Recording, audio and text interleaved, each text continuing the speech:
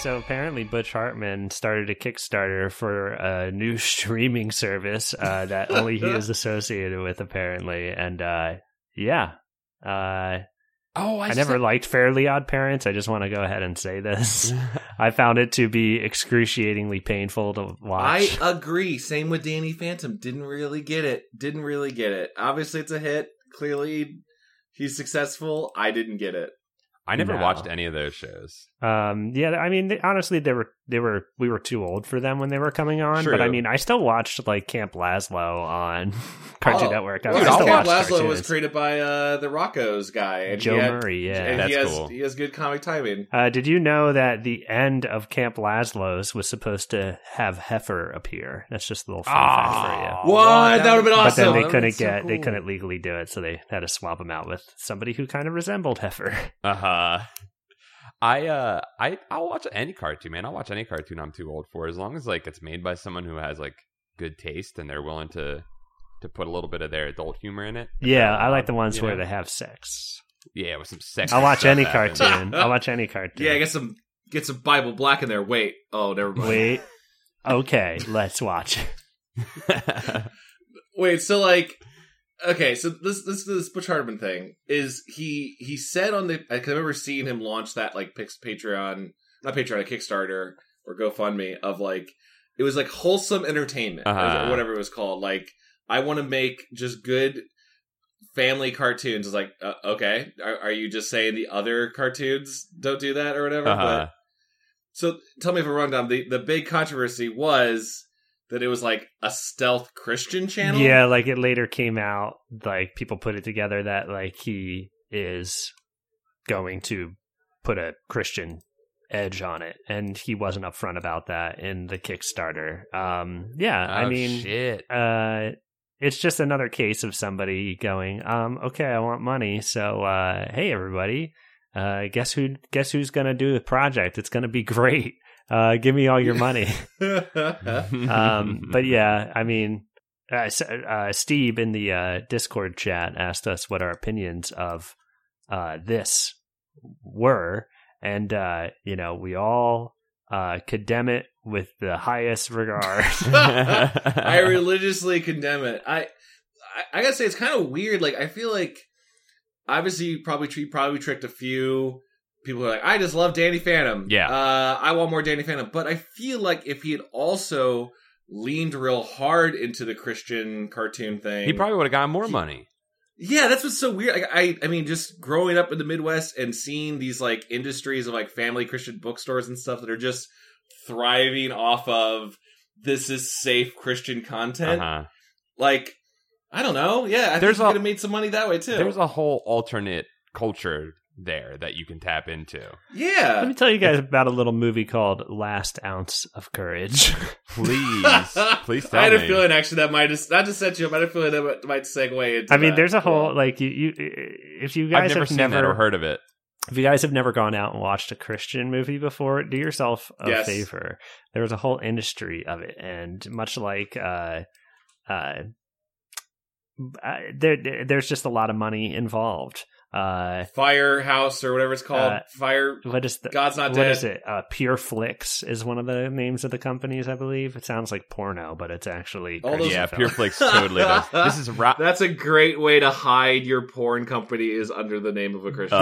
There's a great one that I can recommend. Last Ounce of Courage is a really good one if you want to watch a Christian movie. It's made by Rocky Mountain Pictures, who also made apparently a movie called 2016 Obama's America. Oh yeah. Wait! Isn't that like the Sousa guy that makes like the that makes the crazy propaganda documentaries? Okay. This movie is just like or Last Ounce of Courage is basically a man's son dies in the Iraq War, and he's also the mayor of a town. So he's mad that like you can't say Merry Christmas anymore. So he's going to bring Christmas back to his town. And they try to draw a parallel that like the war in Iraq, it's about the war on Christmas. It's very courageous that he would bring Christmas back to America. It's really worth watching. It'll really make you want to smash your head into the desk. But it's the climax of the film is worth it alone. But there is also another movie called Let There Be Light, directed and starring Kevin Sorbo and his real family. You've definitely talked about this one on Goosebumps. I thought that was God's Not Dead, but is he also in God's Not Dead? No, that's another guy. That's Kirk Cameron. Maybe I don't know. I can't say for sure. God's Not Dead does star the guy who owns Pure Flix, I think. He produces and stars in his own shit. Gotcha. God's Not Dead 3 I have seen, and surprisingly not as offensive as the other ones. But they weren't able to sort out whether God was dead or not in the first two. Well, they want to keep reminding you that he's not dead. I see. As much as people every movie they kill God accidentally, and then they're like, we gotta bring God back. It's kind of like Search for Spock, but like. For the record, Kevin Sorbo is in both Let There Be Light and God's Not Dead. Gotcha. He is cornering this market of that. Kevin Sorbo's gone hard, yeah. Let There Be Light is about Kevin Sorbo, the world's most famous atheist, and he became an atheist because he lost his son. But then when he's driving home, he had a little too much to drink. He gets in a car accident and he sees his son. I don't know why I'm laughing at that. Sorry, it's just like it's nothing funny about that at all. Oh, he is the world's most famous atheist who wears a suit jacket with the collar popped. He is. It's a really funny cartoon. I mean, he's like channeling Bill Maher, who I also think is a piece of trash. Right. It wasn't you who said like he's like a man made out of Play-Doh? Someone said that, and I can't stop seeing Bill Maher as a man made out of Play-Doh. Yeah, I guess that's kind of mean, but I think I probably did say something like that. And I think it just kind of reflects the person that he is, and that's what I'm really speaking about the character when I say that he's made out of Play-Doh.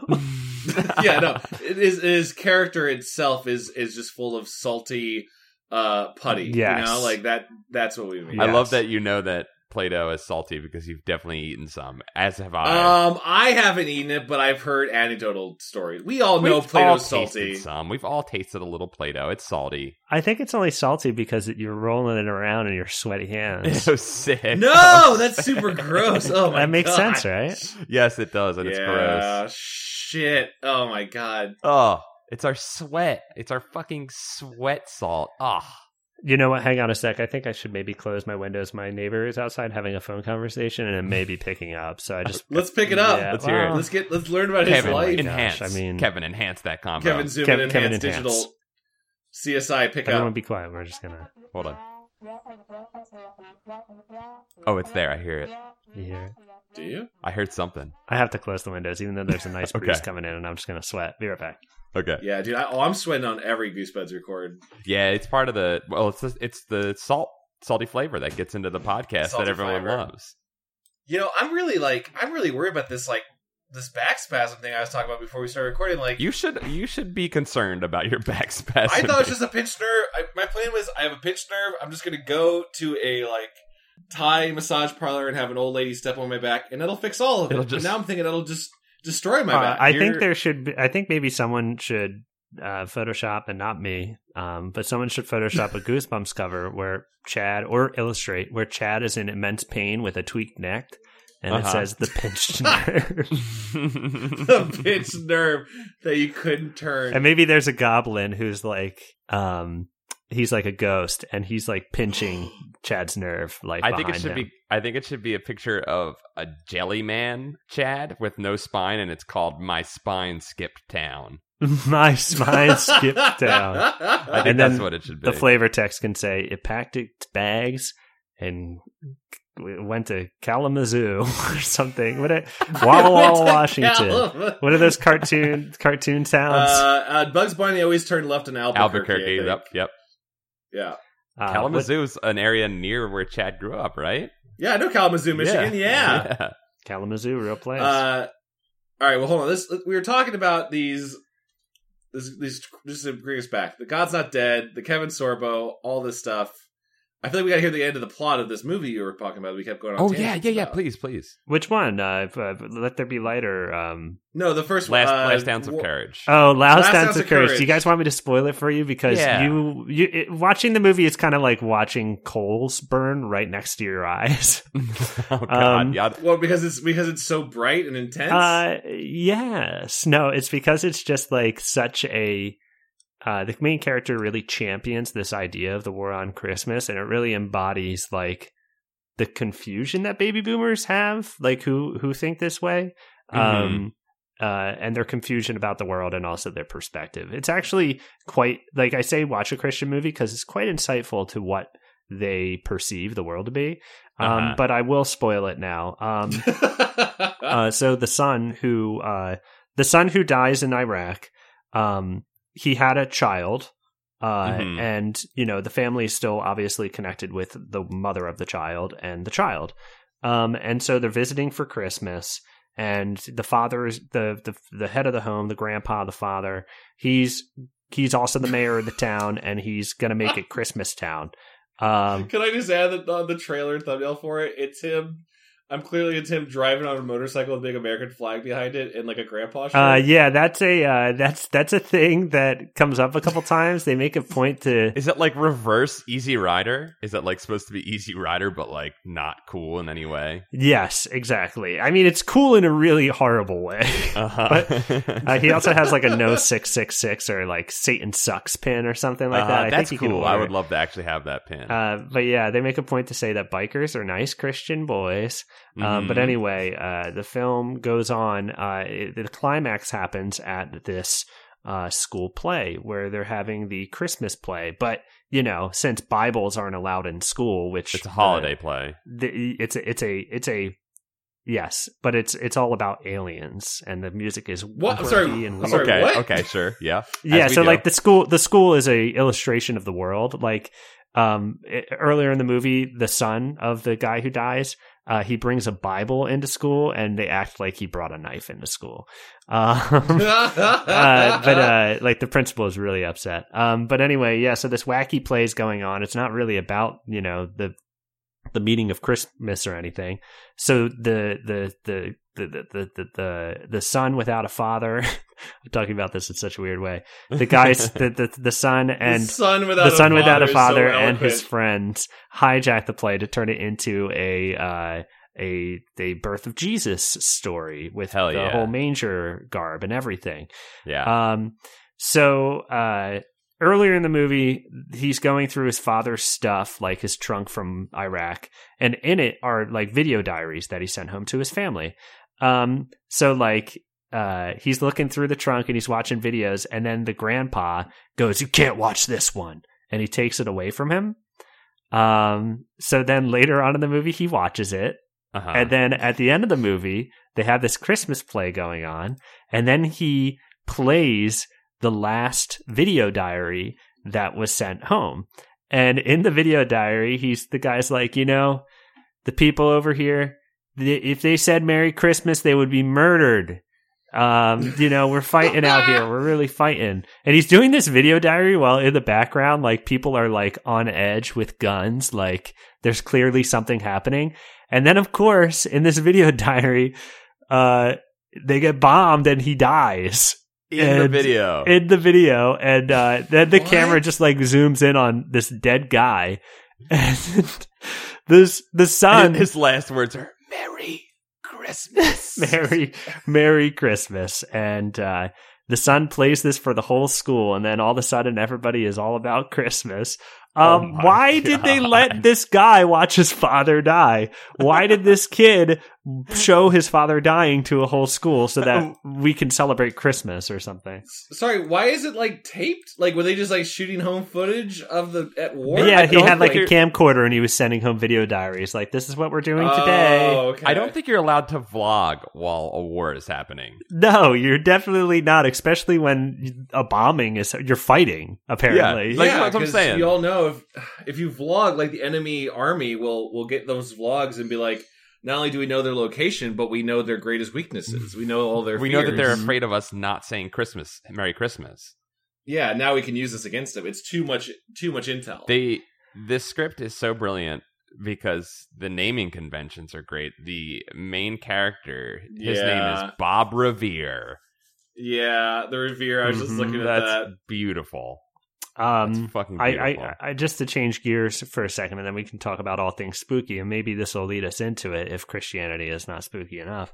I don't know about ghosts. I watched a great movie the other night. Maybe you guys have seen it, starring Christopher Walken, called The Dead Zone, based off of the Stephen King book. I always wanted to watch that as a kid. Wait, the TV series that also was a thing? They also made it a TV series, like they also did The Shining. They did like a TV series. And The Langoliers, if you remember The Langoliers. I remember the TV movie. They did a TV event. Yeah. We watched the whole thing. It's awful. Stephen King's in it, though. But he makes a cameo. But yeah, so Dead Zone, it's on Hulu. You should watch it. It's, just I'll give you the setup. Christopher Walken gets in a car accident and he's in a coma for 5 years, but when he wakes up, he has second sight and he can, see the future or see the past. It's excellent though. It has like a lot of tropes of second sight, but like it's done in a really good way. David Cronenberg directs. It's on Hulu. If you haven't seen it, you guys should really see it. It's great. It's about like a chemical warfare attack, right? Like he sees that happening. Wait, isn't that what's going to happen? Well, why don't you? I won't confirm or deny. Okay. But I will say, watch the movie. But a lot of stuff happens. He's second sighting a lot of stuff. Okay, I thought I remembered that about it, but I don't tell me. I'll watch it. Is there Cronenberg type stuff in it? Like for it to be a Cronenberg film? There's some cool stuff where when he has second sight, he like transports to the space, and it's kind of neat. And there is probably one kind of gross, violent thing that is actually not too bad, but it's good. Okay, The Dead Zone to me is, and Stephen King in a lot of ways is a quintessential 90s thing. I don't know if that movie was made in the 90s, but I remember all the TV shows were coming out in the 90s, all the TV adaptations of his things. Is Dead Zone 83? 83. But the television they did the show TV was the 90s. series, yeah, because they also did The Stand in the 90s, I believe. Yes, The Stand. Yeah, the TV show I think is like mid 2000s or something. It was like no way, really? Yeah, I think it was like around the time Suits was a thing. Dead Zone started in 2002. Oh my God, you're right. Wow. I thought that a post 9/11 world. Anthony Michael Hall gets to see ghosts. I mean, what are some of the other ones? The Tommy Knockers. Do you guys remember that? Tommy Knockers was 90s. I always get Tommy Knockers and Langoliers confused. I thought they were the exact same thing. Langoliers, the reveal of the monster, it's the stuff that eats the past, and they're like little CG brown guys with teeth. In fact, they kind of sound like the Lanks from this book. The other mythological, the Lanks. So they look like little CG Lanks. Oddly enough, when are they going to do like the same way like that it got a big budgeted remake to critical acclaim? When are they going to do like a big budget version of the Langoliers? It's got to happen now. I think there's going to be a resurgence. I think we got to contact Butch Hartman and start this Kickstarter. Let's do Christian Langoliers. Yes. Oh yeah, they're going to eat up the Christmas. They're eating all the holiday cheer. Oh man, the Langoliers. I just Google searched images for the Langoliers. It's so they're funny. Cool looking though. They're like big teeth. Yeah, mouths. watch out. You might have to fight them in a PlayStation game. They kind of look like a shy Halud, like a sky Halud, because they come out of the sky. Uh-huh. They look like the evil version of that weird mascot from Hitchhiker's Guide to the Galaxy, that little green smiley face thing that I never knew what the significance of that was. Like that's the evil version of that. Oh my god, it's so crappy. Okay, it's one of those monster designs where it's just like let's say like a beholder, a D&D beholder, right? They are kind of like beholders, but like the beholder's designed where you can at least. This is important to me for monster design. I need to at least assume that if this thing eats you, it has a digestive system or a reason to eat. Like, I think that the Langoliers are filled with black hole. That's what I'm assuming. Oh, you think so? Because like they are just mouths. There's nothing else to them but mouths. I think that they are a mouth that swallows you into a black hole. That's my guess. Okay, that helps a little bit. It's like if the Predator's mouth was a monster. Yes. Just which is the Scariest part of Predator, his mouth. Well, and also the Predator mouth part. also helps like add a whole a metaphor that the Predator is a vagina and it's female empowerment, and these masculine dudes in the forest are fighting back against it. Here we go. Hell fucking Here we go. yeah. Now everybody's going to want to watch. Everyone's going to want to read about the Langoliers. We're like, you know how the internet does that every once in a while? They're like, hey guys, Rumors is a good album, and then everybody listens to it. Langoliers. Now everybody's going to watch the Langoliers. That's such a good reference point. I said that on Continued Cast. I said it was a perfect album, and Josh was flabbergasted that I would say such a thing, and then he listened to it and he's like, it is perfect. And I'm like, yeah, motherfucker, it's a perfect album. And then you notice that, like, the Spotify was like popping up on the charts, and I think I did that. I did it. You helped. Yeah, I did that. But I think that those television shows were quintessential 90s. This book has a very quintessential, all the Goosebumps books. What a segue. We're reading It Came From Beneath the Sink, right? That's what it's called. This one was called. This one has a Super Soaker reference right at the start, and I was like, oh, that's that good 90s nostalgia right off the top.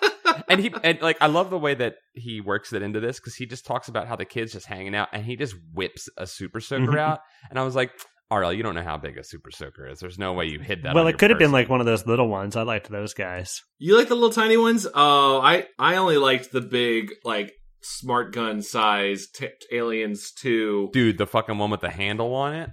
Yeah, I wanted ones that like fired mortars. That's what I basically needed. Basically, a Super Soaker that fired a water balloon is what you wanted. Yeah. I had the one that apparently I found out recently was like actually like the most powerful, dangerous one. It got banned because people's eyes were getting shot out. Oh fuck yeah! What one was that? I'll look up the name of it again. Hell yes. But I enjoyed bringing like a big heavy duty one. But I get the charm of what Dom's saying of like having a tiny little one, and then you kind of just like you start the water gun fight with that. You pull out the Super Soaker Derringer during a poker game with your friends. Yeah. Yes, totally. And then the OK Corral happens. Yes. For the record, the one I'm talking about was the Super Soaker Renegade. CPS 2000 had a range of 50 feet.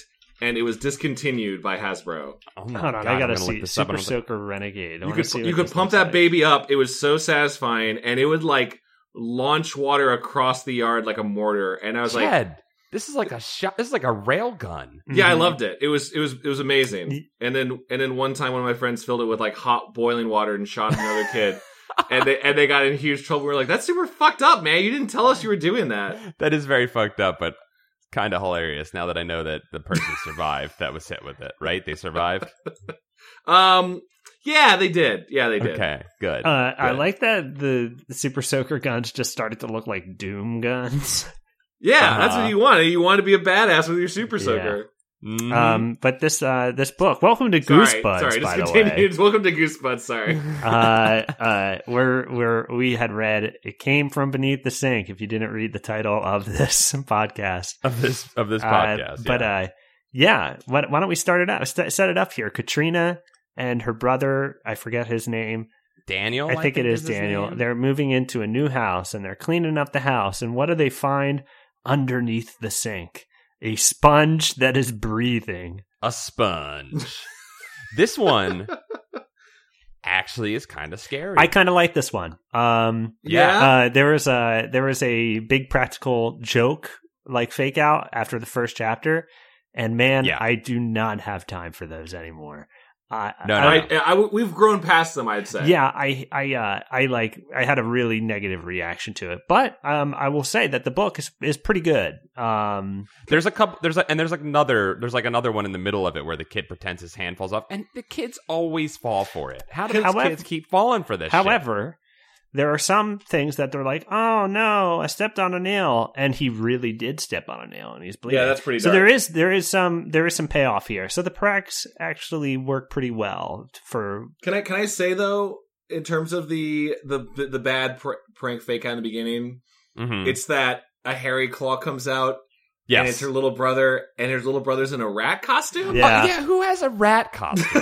Who has a rat costume? That's a great question. I guess I was like, I don't know, maybe that's for Halloween, but it felt like the brother had this, like, No, it feels like Daniel's life. Yeah, Daniel's a real sick fuck. You can I also felt I might be jumping ahead, but I think that Kat, it might be one of the dumbest children that we've ever definitely, and that's what was kind of frustrating about this book in the middle of it. Why don't we get to that point that is I found so frustrating? I'll just go over a brief description of what happens. She finds this sponge. A bunch of bad things starts happening, like to her and whoever holds the sponge, and then their dog goes missing, and she's like, what the fuck? What's going on? So then Danny, her little brother, finds this book at the library that is basically a monster manual. The encyclopedia of weird. And that's what I kind of loved about it. I was like, oh, okay, it's like a monster manual. I have like books like that are like weird creatures, which I also like. But this just very much felt like a monster manual monster. Yes. Like there's like a hood that if it falls on you, it can kill you in Dungeons and Dragons. Yeah, it's like it's like a bat basically, like inside of a hood that eats your head, right? It's pretty cool. But like I like items like that. Anyway, this reminded me of that. And they find in the book the sponge, and it's called a gruel, and the gruel brings bad luck to the person who owns it, and the person who owns it can never give it away. And if they give it away, and if they're separated from it for a day, they die. And Kat, and this is the point that is so frustrating, Kat is so shocked by this, or so scared, that she just straight up denies it. She goes, "No, this isn't. That's not real. Throw that book away. That's not what's happening. I'll just go back to holding my breathing sponge." That also has eyes. That's a really gross part too, and the eyes pop out. It's a creepy creature. This is probably one of the creepiest monsters that RL. I don't think a gruel is a real thing that we've ever invented in real life outside of Goosebumps, right? I don't think so. I kept wondering if he's going to maybe be like, borrowing from somewhere else. But no, I think he made this up. I gotta say, I like that. He did a good job. This is a gross thing. This is one of the better written ones by RL. It's the dialogue's actually pretty good. There was actually a clever line by Kat at one point where he's like, the Book of Weirds, or I forget what it was. He was like talking about the super lawn, and she's like, "You're super stupid," and I was like, "That's actually a pretty good little comeback." That was good, but it was like a friendly one. It wasn't like a mean one, which I liked, which I also liked.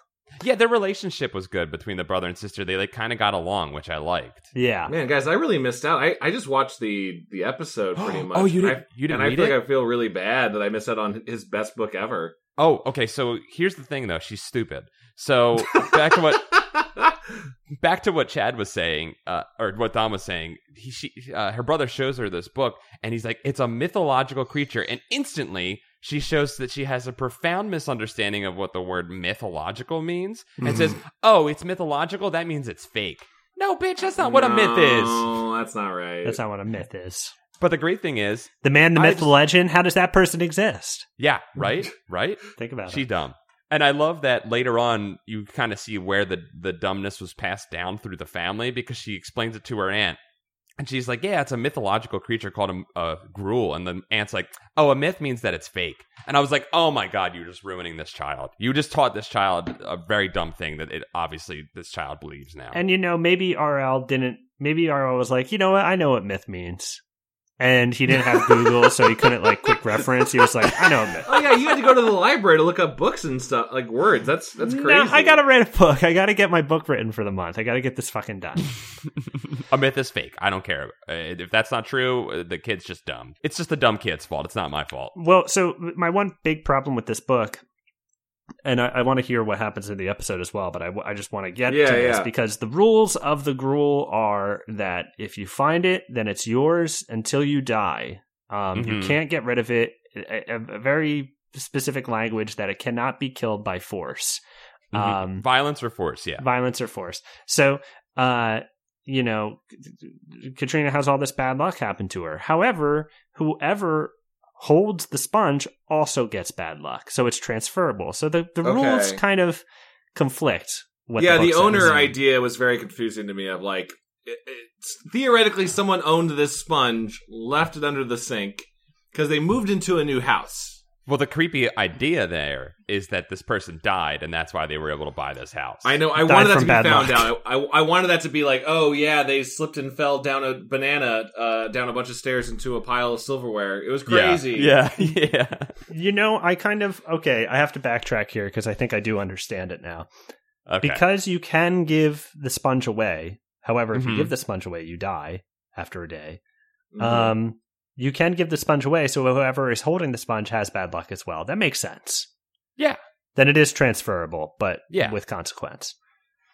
Yeah, and I think it's more an aura of bad luck it creates because she is and other people hold it, but when she is holding it, bad luck happens around her as well. Yeah, that's the question. Is like, is it bad luck only affecting the person? Because like in the show, for example, the parents drop their nice china. And it's like, oh, grandmama gave this to us. Oh no. And like, does the kid really care about the china? Like, does the kid?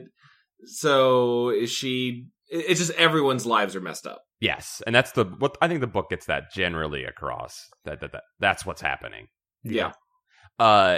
She's also dumb. She also is dumb in that there's a great illustration of her dumbness when she is trying to, she completely ignores, again, what Dom said earlier, she ignores the facts of the book. She just she denies them. Despite that it describes the creature exactly that is breathing in her hand. Anyway. Exactly. Yeah. And the chapter or part of the book ends where it says she sat down with a notebook to figure out her plan. And then the next day she's shoveling a hole to fucking throw it in, and she had to sit down and notebook that out. You had to really fucking one dig hole. I had the same reaction because I think that before she sat down, that she knew she wanted to bury it. She kind of alluded to the fact that she was going to bury it in the ground. So she sat down to say, "Tomorrow I'll meet with my brother and bury the sponge." Like that is the extent of the planning that you would need to do. She was bullet journaling. I do that. Now. You just write down what you're going to do, and then you cross it off, and you feel really good about it. It's like that's the subtext that Dom and I miss because we don't bullet journal. That's the problem. Yeah, I don't bullet journal. Really changed my life. I do just do to-do lists, and Hey, here's the thing, guys. That's all bullet journaling is. It's just a to-do list. Don't let. It's a big scam. It's just to-do list. It's called a bullet journal, and I have my bullet coffee. And I put on my bullet journal buy bullets. And my nickname is The Bullet, so, And my favorite basketball team is the DC Bullets. Is that a team? Yeah, I think so. Might as well before it was the Wizards. Hold on, let me bring it up. When there's old teams they don't have anymore, so I can totally buy. They're like, we're gonna call them the Bullets, guys. We realize it's not a great name. It's like it's kind of making people think about. Listen, fans keep coming to the stadium and bringing guns. We need that to stop. Yeah, we can't. We're really encouraging this by accident. We didn't. The logo was really dope. In fact, for the Bullets, this is just a quick sidebar. They changed the name of that team, right? Yeah, it's the Washington Wizards. I'd say Wizards is cooler, but okay, what's the logo for the Bullets? It just says bullets, and then the L's are hands reaching for a basketball. That's dope. Oh, it's not a cool gun or something? Older iterations may have been, but the last iteration was the hands. Okay, I guess that's fine. Oddly enough, there was a lot of controversy over the Washington Wizards star. What is his name? I just had it. Gilbert Arenas, who brought a gun to the locker room. Oh, smart. Well, cool. it's just something that happened. I'm not saying one way or another if it's bad. I'm just saying. I just don't think bring a gun to a arena ever, but okay. This was pre-shootings. Yeah. Okay. This is when guns were fun. This is when Columbine had happened, and that was it. Okay, gotcha.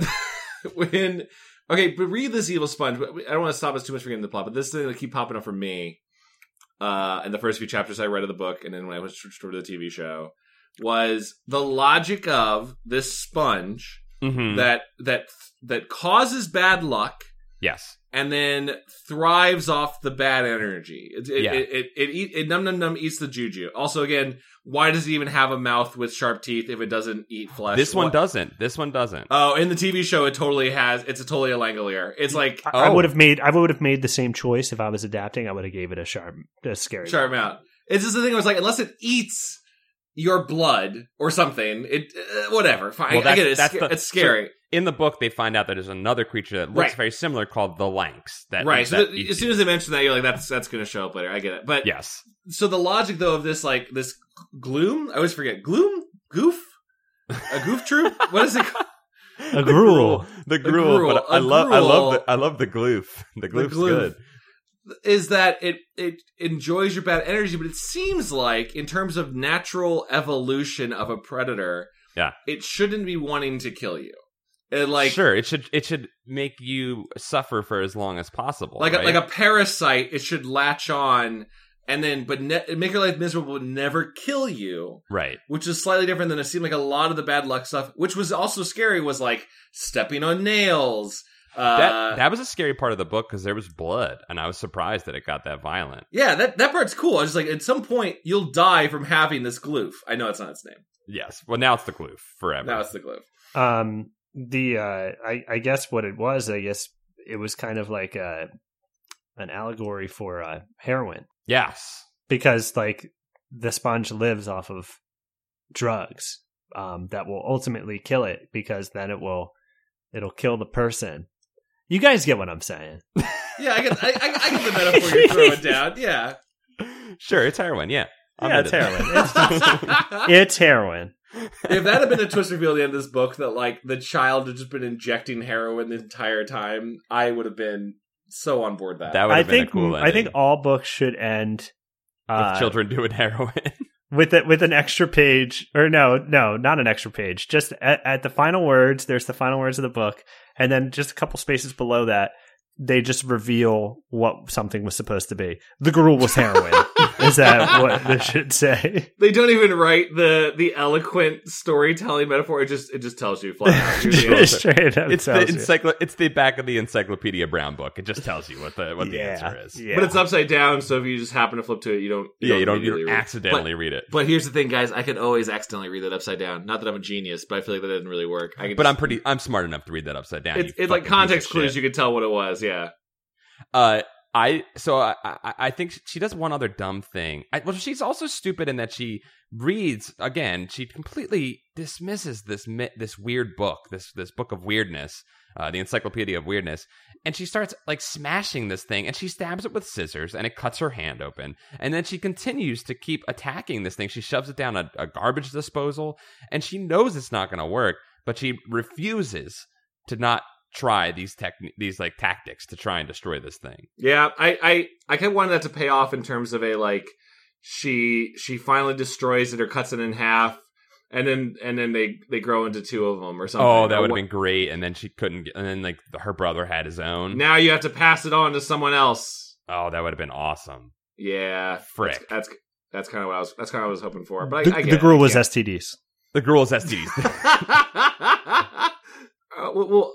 Well, how does the book kind of like wrap up? Because it's like this, it's just continually this thing of no one believing her, and I don't know if it's in the book or the show. It's like she brings this thing to parents and adults, and it always doesn't show its eyes and or teeth. Yeah, that's the same in the book. Yeah, same in the book. Which is like surprise. Like that demonstrates a level of genius. On the gloof's part, right? On the gloof's part. I love a gloof. Good, love gloof in the morning. I was like, it's sentient. It's sentient at that point. It's a fucking demon. It's a piece of shit demon that's being all tricky and fucking with this kid.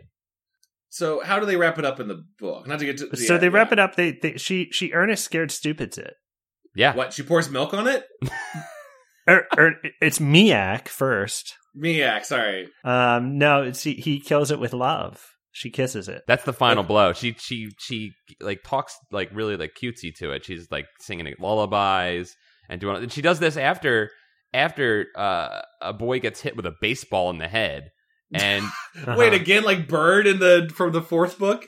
Yeah, yes, exactly. He gets fucking whaled with a ball, And then she's running away, here's a weird part. Here's the part where the logic of the thing breaks down. Right before she does the lullaby singing, she's running away after the kid gets hit with the ball on a bike, and a car almost hits her, and she's like, bad luck. And I was like, that's pretty good luck that the car didn't hit you. I think that actually kind of worked out in your favor.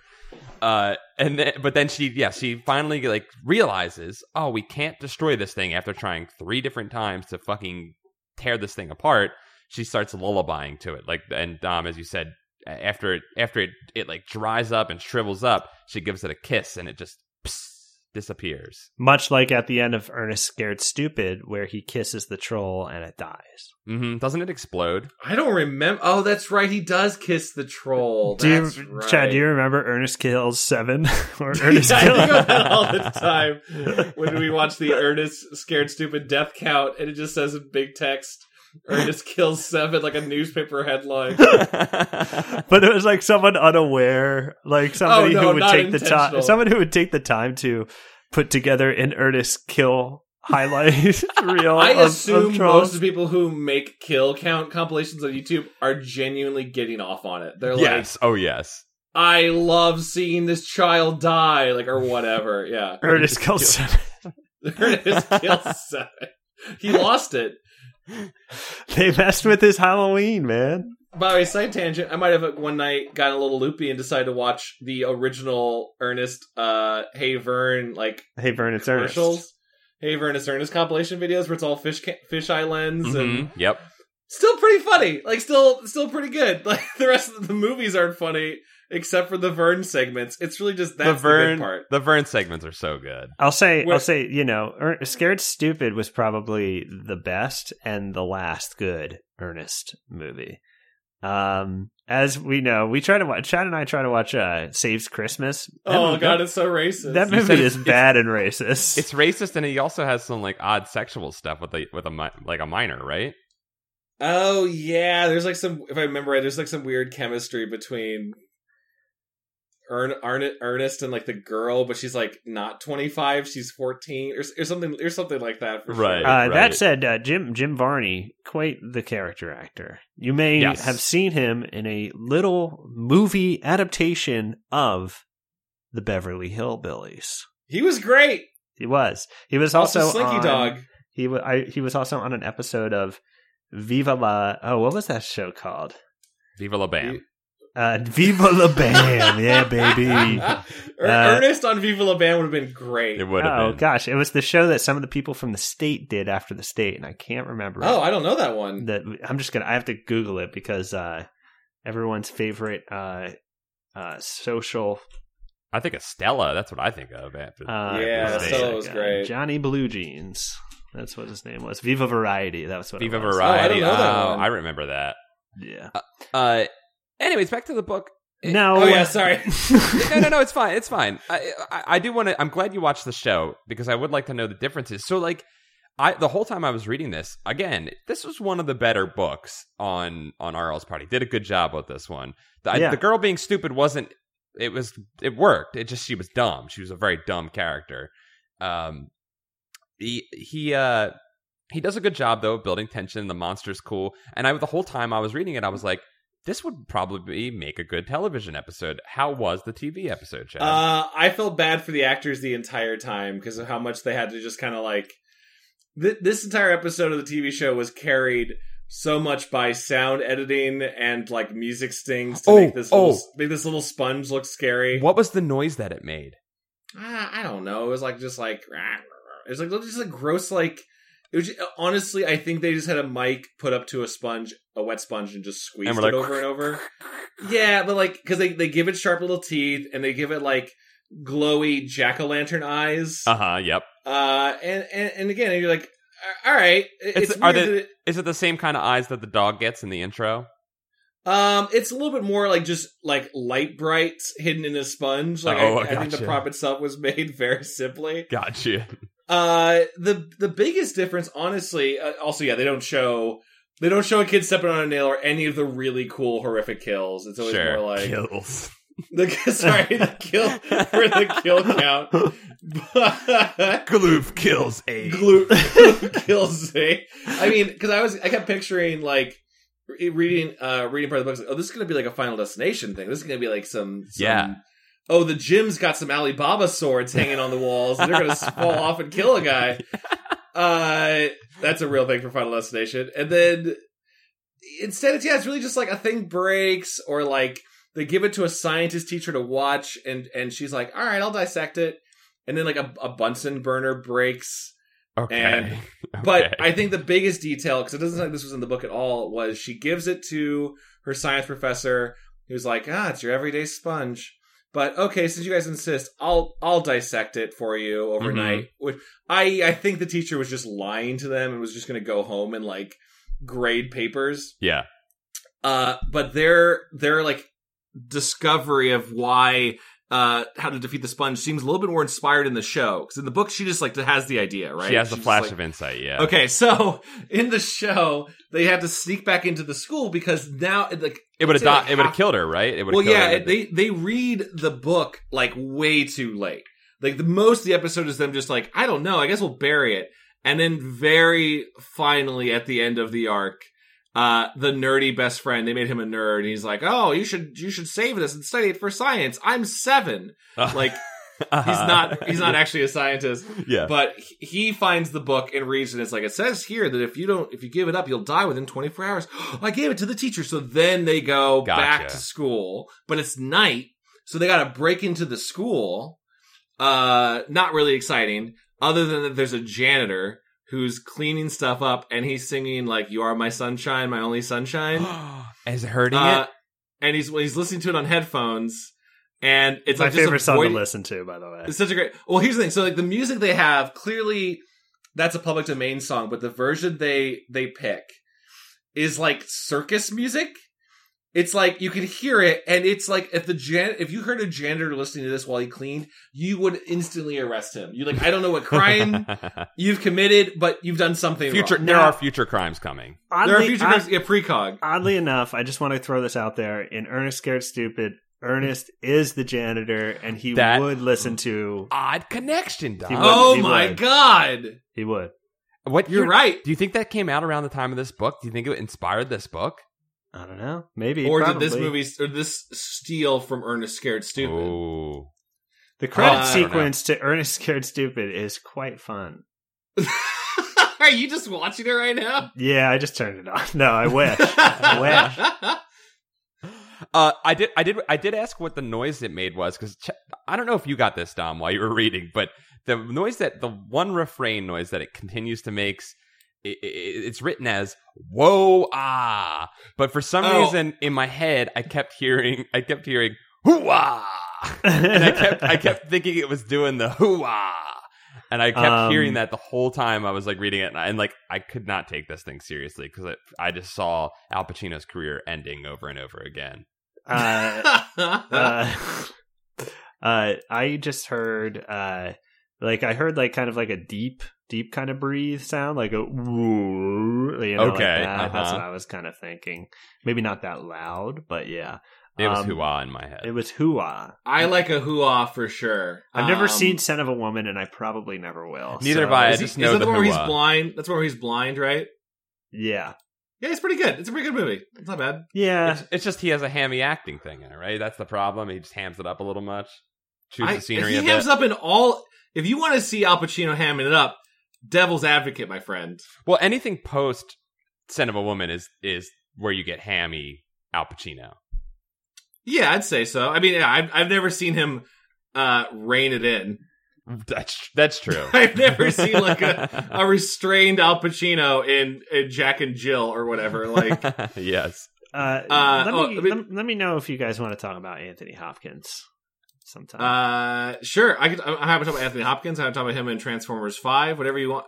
But I should finish telling you the rest of this janitor. Yeah. Oh, yeah. Sorry. Go on. Sorry. I mean, that was just another time, like maybe when we're hanging out, ask me about Anthony Hopkins. Maybe on a Camp Goosebuds. Maybe on a Camp Goosebuds. Yeah, I would like to talk about him. I think he's pretty interesting. So like the janitor's like cleaning through, and it's all dark, so he's not really looking around. And they're like Metal Gear Soliding underneath the tables. Yep. Trying to find the sponge. And like, he has his headphones on, so he doesn't really see them. There's really not that much of a stakes. Also, worst case scenario, the janitor's like, hey, get out of here, and you just take the sponge and go. Whatever. Sure. But, like, the lights shut off, obviously because of bad luck. The janitor goes over to, like, an electric circuit breaker, and you're like, ooh, this is gonna be juicy. He's gonna get shocked to death. But instead, he just, like, drops something and then picks it up and then hits his head on the circuit breaker, and he makes it sound like, he's like, oh, and immediately just knocks himself out. So the kids go over there like, is he dead? Nah, he's just sleeping. And then because the headphones are off his head, they can, like, they hear the music. Starts reacting to You Are My Sunshine, and then they play it. But in a scene that has 3 beats that it didn't need at all. Yes. You're like, it's working. It's the Mars Attacks, right? Where you realize that whatever, it's like Wayne Newton or whatever music like kills them. The note makes their heads explode, right? Oh yeah, sorry, I was confused because the book adaptation makes it Wayne Newton. I don't know why that's different than the movie. Okay, all right. Specifically Wayne Newton music, but I think Wayne Newton was kind of like a punchline at the time, right? Yeah, so the book made him the book movie adaptation of Mars Attacks had some story notes and made it to Wayne Newton specifically. Gotcha. Anyway, it's weird that I read a lot of movie adaptation books, but they. I gotta say, my best friend Brandon, when we were like 12, he was super into those books. Apparently, they were very good. Yeah, they every time the authors changed the story, they had their own version of what should happen in the movie, but. So like they're like, oh crap, it's responding to the music. Quick, play more music, and then like a beat of nothing, and then like, I can't get it to play for some reason. Now you have to sing it, and you're like, oh god, don't make the character sing it. I get why this should be stronger, that they're having to be active in the destruction of the sponge, but it's just like the kids, instead of singing "You Are My Sunshine," they're just kind of make up like you're a handsome sponge. I think your color's so nice and that you are great. It's just that. I love it. It's like an Adventure Time song. It's a little bit, yeah. It's them just making something up, and then the sponge just shrinks down, and they're like, "Cool, we defeated it." And then you reveal she doesn't kiss it. She doesn't kiss it, but you cut to the days later because there's narration in this episode. I don't think there's always narration. I don't think there's always voiceover. No, I don't think there usually is. Right? Yeah, this one has a lot of voiceover narration you really don't need. And it's like she's made a cool little like pet rock cubby for it where it's like covered in flowers. It's like a shrine. And she like wakes it up every morning and like greets it in the day, and it's tiny, and then she plays like Hanson music for it. Nice. And you're like, okay, she's suppressed it. She's defeated the monster. This also maybe feels cruel, but cool. You did it. Right. Is that how it ends? They don't find the Lanx? It just and then it ends. Oh yeah, and then the dog that's run away comes back. It's like, Killer, you came back. Oh, what you got there? Oh, he found the potato with teeth. Yes. Yeah. And it's just a potato with teeth. It is like they didn't even try to make it different at all. That was one of those moments in the book where like we all talked about this earlier, that you hear about the Lanx in relation to the gloof, and you like hear that and you're like, oh, that's coming back. That's the final beat of this episode or this book, right? they're finding the Lanx. It works well. I thought they're going to realize that it's actually a Lanx or something, that they were wrong, and that's what I thought. That's what I thought. I thought at some point they were going to like discover the teeth, and all of a sudden it was going to Lanx it up, and that was going to be the flip. Yeah, see, that would have been nice, and also it would have been different than just both of these things have teeth. I gotta say, this was not a bad Goosebumps. This is a good Goosebumps. It looks like the book was a better version for sure, because they actually could do like darker, more fucked up stuff to kids. Yeah, kid steps on a nail is pretty crazy. And she gouges her hand with some scissors, but she does it by attacking the gloof. Scissors come into play in the Dead Zone. Check it out. Telling you, I'm gonna watch it. I'm going to watch it. You're gonna have fun. The Dead Zone was heroin. The Dead Zone was.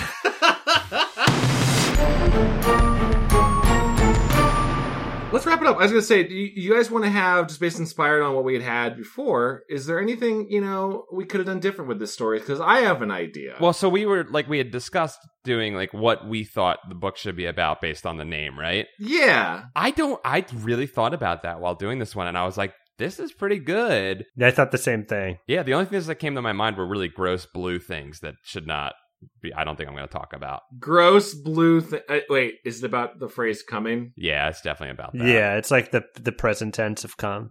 Yeah. I'm gaming. I'm just gonna I'm gonna put a pin in that for my next time I ever get the chance to say that. I'm gaming. I'm gaming. Taking the past tense version. And The past tense of come. Come is the present. Come is the present tense. I'm gaming. All right, we don't need to do that thought exercise this time. No, but I think that's it. I want to pitch mine at least. Sorry, go ahead. No, I do want to say the story that probably goes off that title is you just find an old man who just jerks underneath your sink, and you're That's like, get out of here! Yeah, Get out of here! get out of here, old man! Ew! Yeah, we just moved in. And he's like, I got squatters' rights, and you're like, shit! God damn it! We can't get him out of here. I got jizzers' rights. Goddamn that city hall. Okay, so mine's not completely thought out, but I think I would take the concept about a sponge that feeds off negativity, right? Sure. But let's say like this book now instead follows an older 17-year-old kid, and what do they do to make money in the summer? They flip houses. Okay. They work on houses and they flip, and they get to this house that I guess they have enough money to buy houses and flip them. It was the 90s, man. It was the 90s. Yeah, the bobble hadn't bopped yet. Jesus Christ. And they like discover this house that's been like mysteriously given up in an estate sale. And they're like, oh, I find this weird sponge and it still like feeds off negative emotions. They figure it out. But they realize that they can take the sponge and use it to clean up houses. Like go house to house and use the sponge for cleaning. Because it's weird that they never try to clean anything with this sponge. That's my number one note with this book. Here's the thing. I thought about that too, but then I realized I forgot what a sponge was. A sponge is a living being. We just named sponges, like, we just use sponges like artificial sponges now, but it used to be a living being. Oh, yeah. No, I still used to clean cars with old dead living sponges. Like, that was the thing you just pick up and... I worked at a car wash and they had those, like the actual. Here's a living sponge. What a hard thing to do! What a horrid, evil thing to do. Yeah, just to clean something up. Be like, all right, come here. Just to clean up a fucking BMW, But so you take the sponge, and you kind of get a little bit more of the character being a little more active in it. Like, ooh, I can go and like I'll clean the houses, and I know that the bad luck will rub off on these people. So I'm cleaning the house, and then, oh no, your Hummel figurines all broke. What a shame. I guess I'll clean those up too if you guys want to pay me a couple extra hours. So they're getting something out of the I like it. It's like curse. a deal with the devil situation. A deal with the devil sponge, for sure. And then, yeah, at some point, maybe the people who've had enough bad luck, like her repeat clients, are starting to die, and now she's flipping their houses. So it's like, I'm just really making it. Nothing's going bad for me. And then you have it. I don't know how it ends yet. I don't know if it the bad luck comes to bite her in the ass or what. But I think just using a bad luck sponge to clean houses and cause misery at your own profit is a nice deal with the devil story. I don't know how to end it. Maybe she eats the sponge. I like that idea a lot. Can I pitch on it? Yeah. Well, so this will be this not on your idea, but the idea of the book. So let's shorten it. Let's say, we're going to change two things. Okay. One is that it's not an encyclopedia of weird creatures.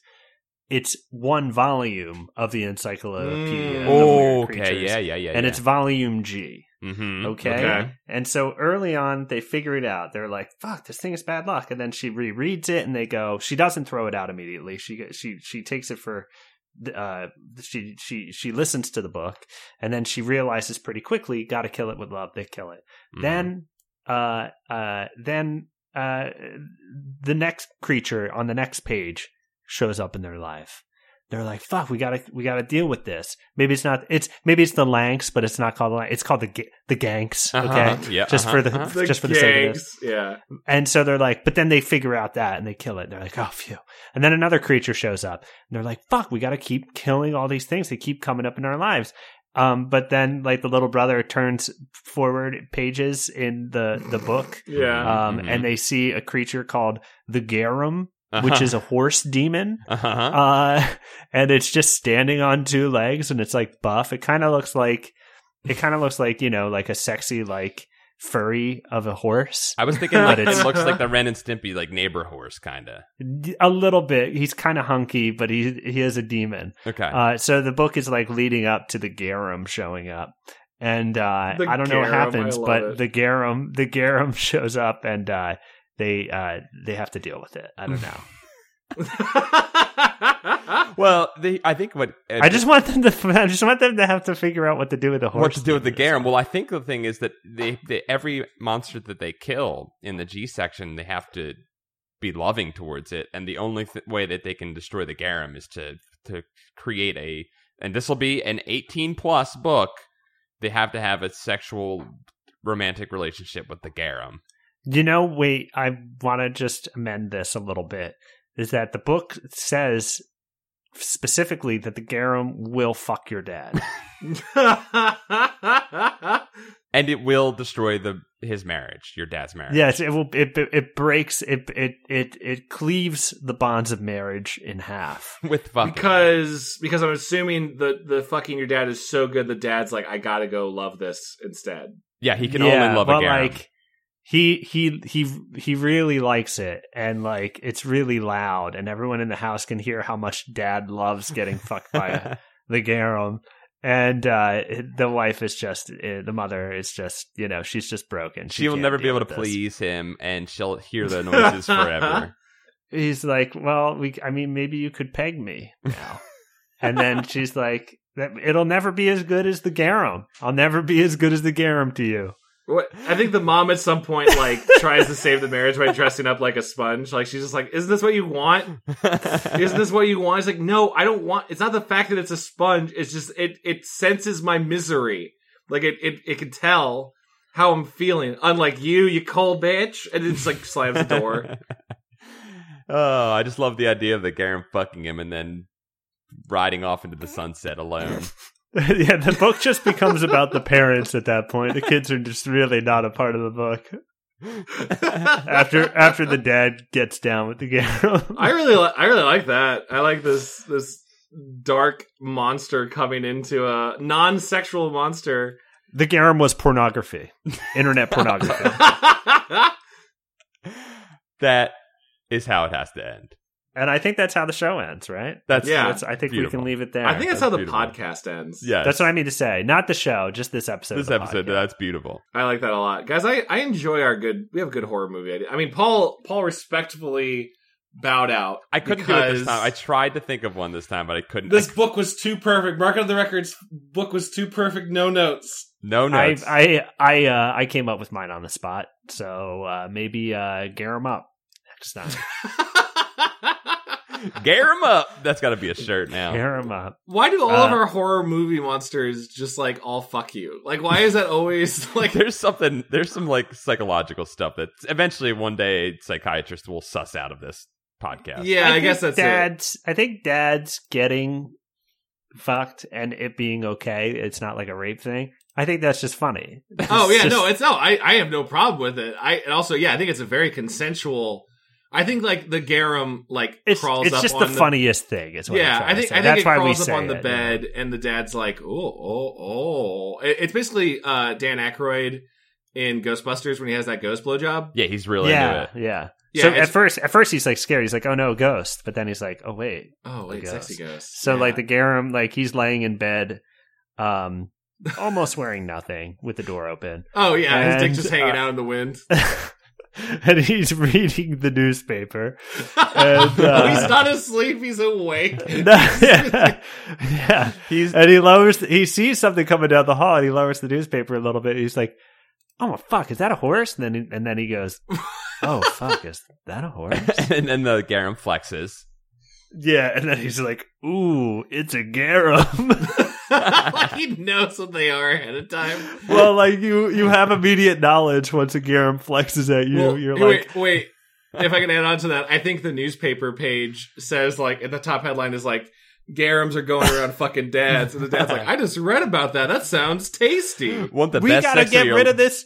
we got to get rid of the Garum. He's ruining all the marriages in this county. And all the dads are like, I don't know. It doesn't seem like that big of a problem. It's like a fucking shitty article from like the internet. It's like, want the best sex of your life? Find yourself a Garum. And it's just a picture of a Garum. And that's what he's reading when the Garum shows up in his house. And he's just like, this is too coincidental. I have to fuck this thing. I guess I have to fuck this thing. Or this thing has to fuck me. Either way. Yeah, he gets fucked by the Garum. They fuck each other. They take turns. As to be clear, it's a very consensual. It's very beautiful. It's a very beautiful sexual relationship between these things. These Totally. two creatures. Town fathers gaddying up with Garum. Get to caming with a Garum. Okay, I think that's Goosebuds. That's Goosebuds. We did baby. it good.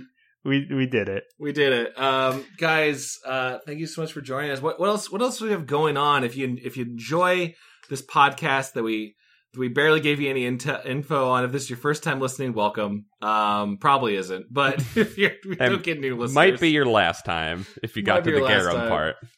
But if you enjoy this type of content, you can see us doing other things. Guys, what else do we have going on in our creative lives? I am going to do some new episodes of Tales from the Tavern soon. Whoa! Yeah.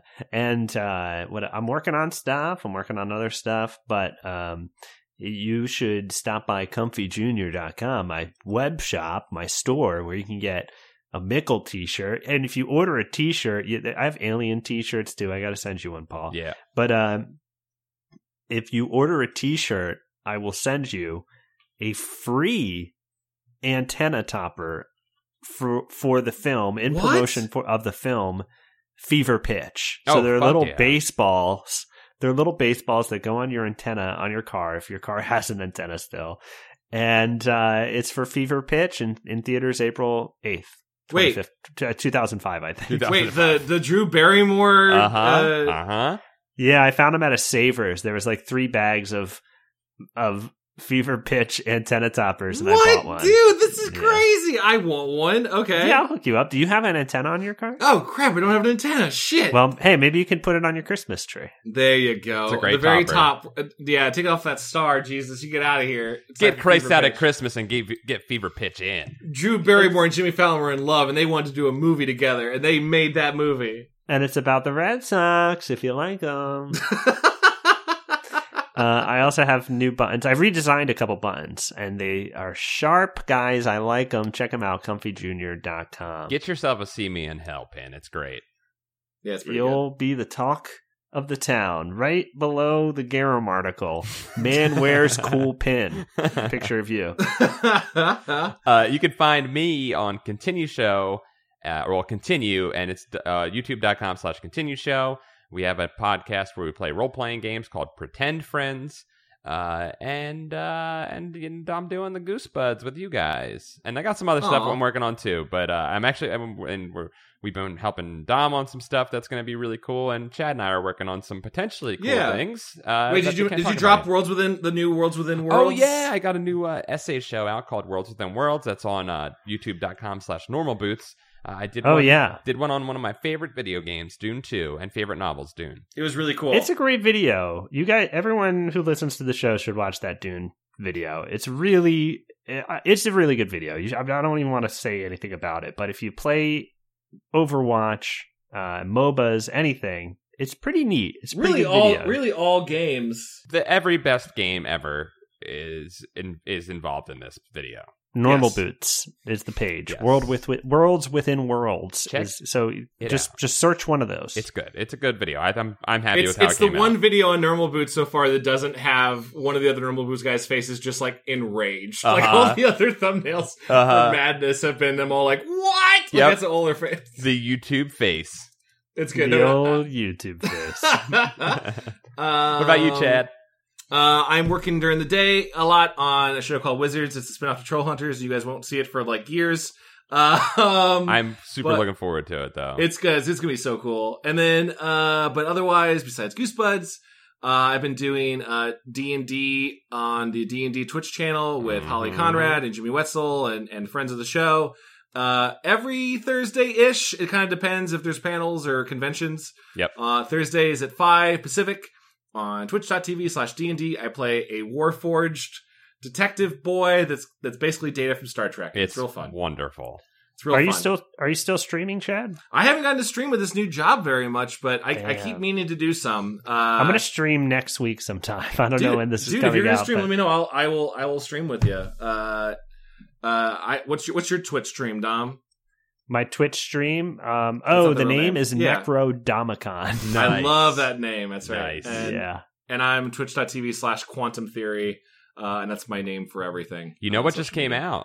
An what? Update to Vermintide. I saw that, but you gotta pay $10 for it. What? Whoa, I didn't know that. Yeah. I'm okay with that. That game rules, and it's worth the $10. It is pretty good. Yeah, I kind of want to play that game. I'm also getting back into Dead by Daylight, I think, if you guys ever want to play a spooky monster game. Frick, I gotta get that. You just get to be chased by big monsters, and then you parkour around them, and you feel really cool. That's cool. Do they have like a sexy horse monster? Or they don't. They have a sexy bunny lady, but not a horse yet. Dom? All right, well, I'll think about it.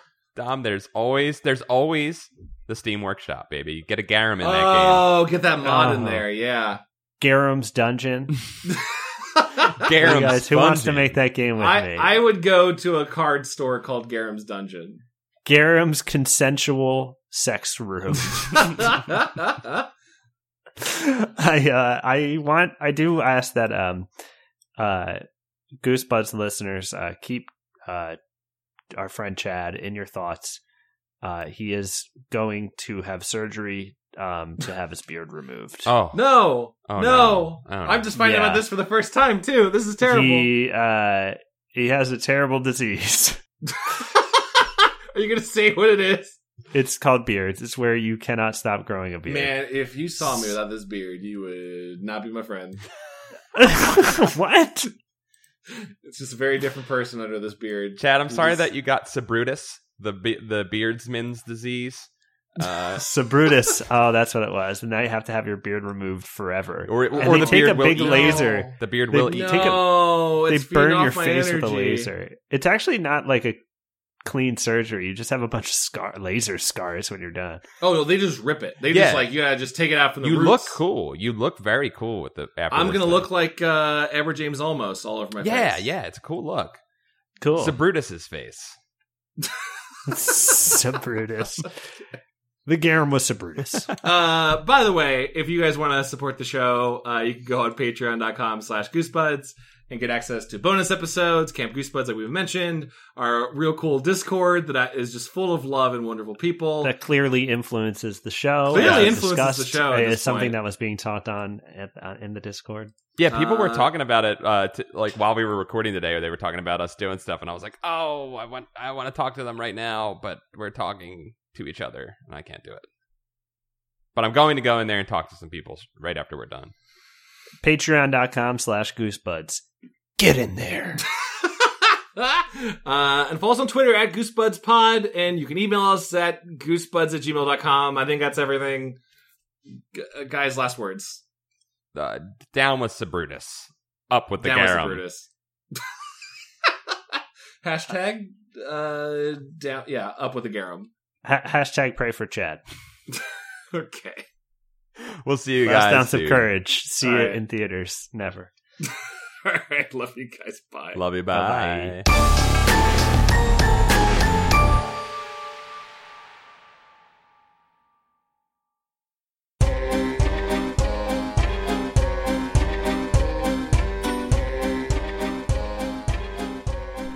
We couldn't make this podcast without the support of our Patreon supporters. We love you, and we wanted to give a shout out to y'all. So we're going to go right into it. Aaron T. Strunk. Aaron watching you sleep, Dom Cole. Oh, great. Afshin Modeleb. Aiden Dice. Alistair Perez. Alan Saylor. Amelia Crouch. Andrew Sheriff. Axel Rock. Becca McWilliams. Bex Moss. Ben Desrath Beeler. Ben Bohan. Bradford Coulter. Brandon Rowdenbush. Brian Ferniton. Brian Wells. Buddy Morrill. Cale Clinton. Calf, all caps. Cameron McLean. Cameron Murphy Audio. Carewise Gamgee. Carly Sarnowski. Chad is beautiful and probably smells amazing. Aw, part of that's true. Thank you. Chosen one. Chris Birch. Chris Colvert. Chris Mazoo. Christina Doling. Christopher Boyce. Clay Castle. Clayton C. Cody Redfield. Connor, see you in church. Cougar Qualkin Kappelman. Silo. Dan Henshaw. Daniel Callejas. Stanky McStanky. Depio. David Cole. David Cron. Divaldi. Drew Applegate. Dylan Vaughn. Ethan Obama. First name, last name. Fred Atkins. Gabe Chavez. Gregory D. Warren. Heath Robinson. Hector Alberto Rivera Ortiz. Heidi Shanks. Hey, it's Danklin. Hollis Hornbeak. Hollis Hornbeak. Ishak Arafin. Jacob Racour. Jake Young. James Roy. Jared Mason. Jason Crooker. Jennifer Britton. Jim Greaves. Jin K. Joe. Joe. Don't forget to vote. It's important, Scott. Oh, damn. Joey Evans. John Jimco. John Keaty. John Luke. Jonas Blatterman. Jonas Engman. Joshua Jack Jacobwitz. Joshua Lopez. Joshua P. Robertson. Jubs. Just a pretty good dog overall. I love that one. Justin Wagman. Kayla Tharp. Kevin Boucher. King Bank. Levi like the jeans. Logan Troiano. Low Bellies Tears _ Luke Noodles. Macho Muffin Randy Savage. That makes me hungry. Maddie. Martin A. Macias. Matt Batchelor. Matt Flanagan. Matt Sadler. Matthew Rieger. Michael Knight. Michael McDowell. Oh, you are greater than Mickey C. He's never heard that, I'm sure. Sorry. I'm so sorry. Miguel Pardo. Mike Lanteri. Mikey Jello. Nathan Dolezal. Natu Pearl Henderson. Nick Hinkle. NV. That's Nevada. Oh, sorry, Nevada. The great state of Nevada supported the show. Patrick Reynolds. Paul Grasso. Psychomaster 1. Randy Hernandez. Reed Stubendick. Ari Infected. Ari, the infection you had. Rich Hillborn. Robert Moon. Roberto Rodriguez. Ryan Josh Henderson drew a Dick on Me once. That sounds possible. Yeah, that's actually 100% true. I saw it happen. S. The Sam letter Z. S. Brought to you by the letter S. Sam Z. Hash. Scott Colopy. Shifty Swamps. Sludge McKenzie. Slumlord Onion. Stealth Bates. Stefan Jive Turkey Kubara. Stephen Ghost Kisser Daniels. Taylor Dierks. Thanks, Meowbama. The Mantis. And it says, do like a hissing noise for, and then it cuts off. So I don't know how long they wanted you to do it He for. probably won it for only 3 seconds. Definitely not a longer period No, of time. definitely not. And then finally, the only Juggalo Goosebud-ite. Surprised there's more, actually. Yeah. You may not be alone. Juggalo You may stand not be together. Hatchet Nation. There Thank you go. you all. Juggalos stand for a lot of good out there. We all know this now. Guys, thank you all so very, very Wait, there's much. more. There's more, Chad. Oh, shit. Never mind. The Rupel Productions. The Dragon Llama. Third, Sergio. Toothless Barry. The Whistler. Bostowitz. Jesus. Tim I. Healy. Tom. Trav Nasty. Trendy Moron. Trent Davis. Turtle Metzer. Tyler Penner. Victor. Vincent Modica. Walter Frazier. Will Vanderslice. Ya best pal. Gettysburg. YT Chan. Zam Bambino. Zankeef. And finally, Zenticles. Thank you all so very, very much. We love Thank you you. guys.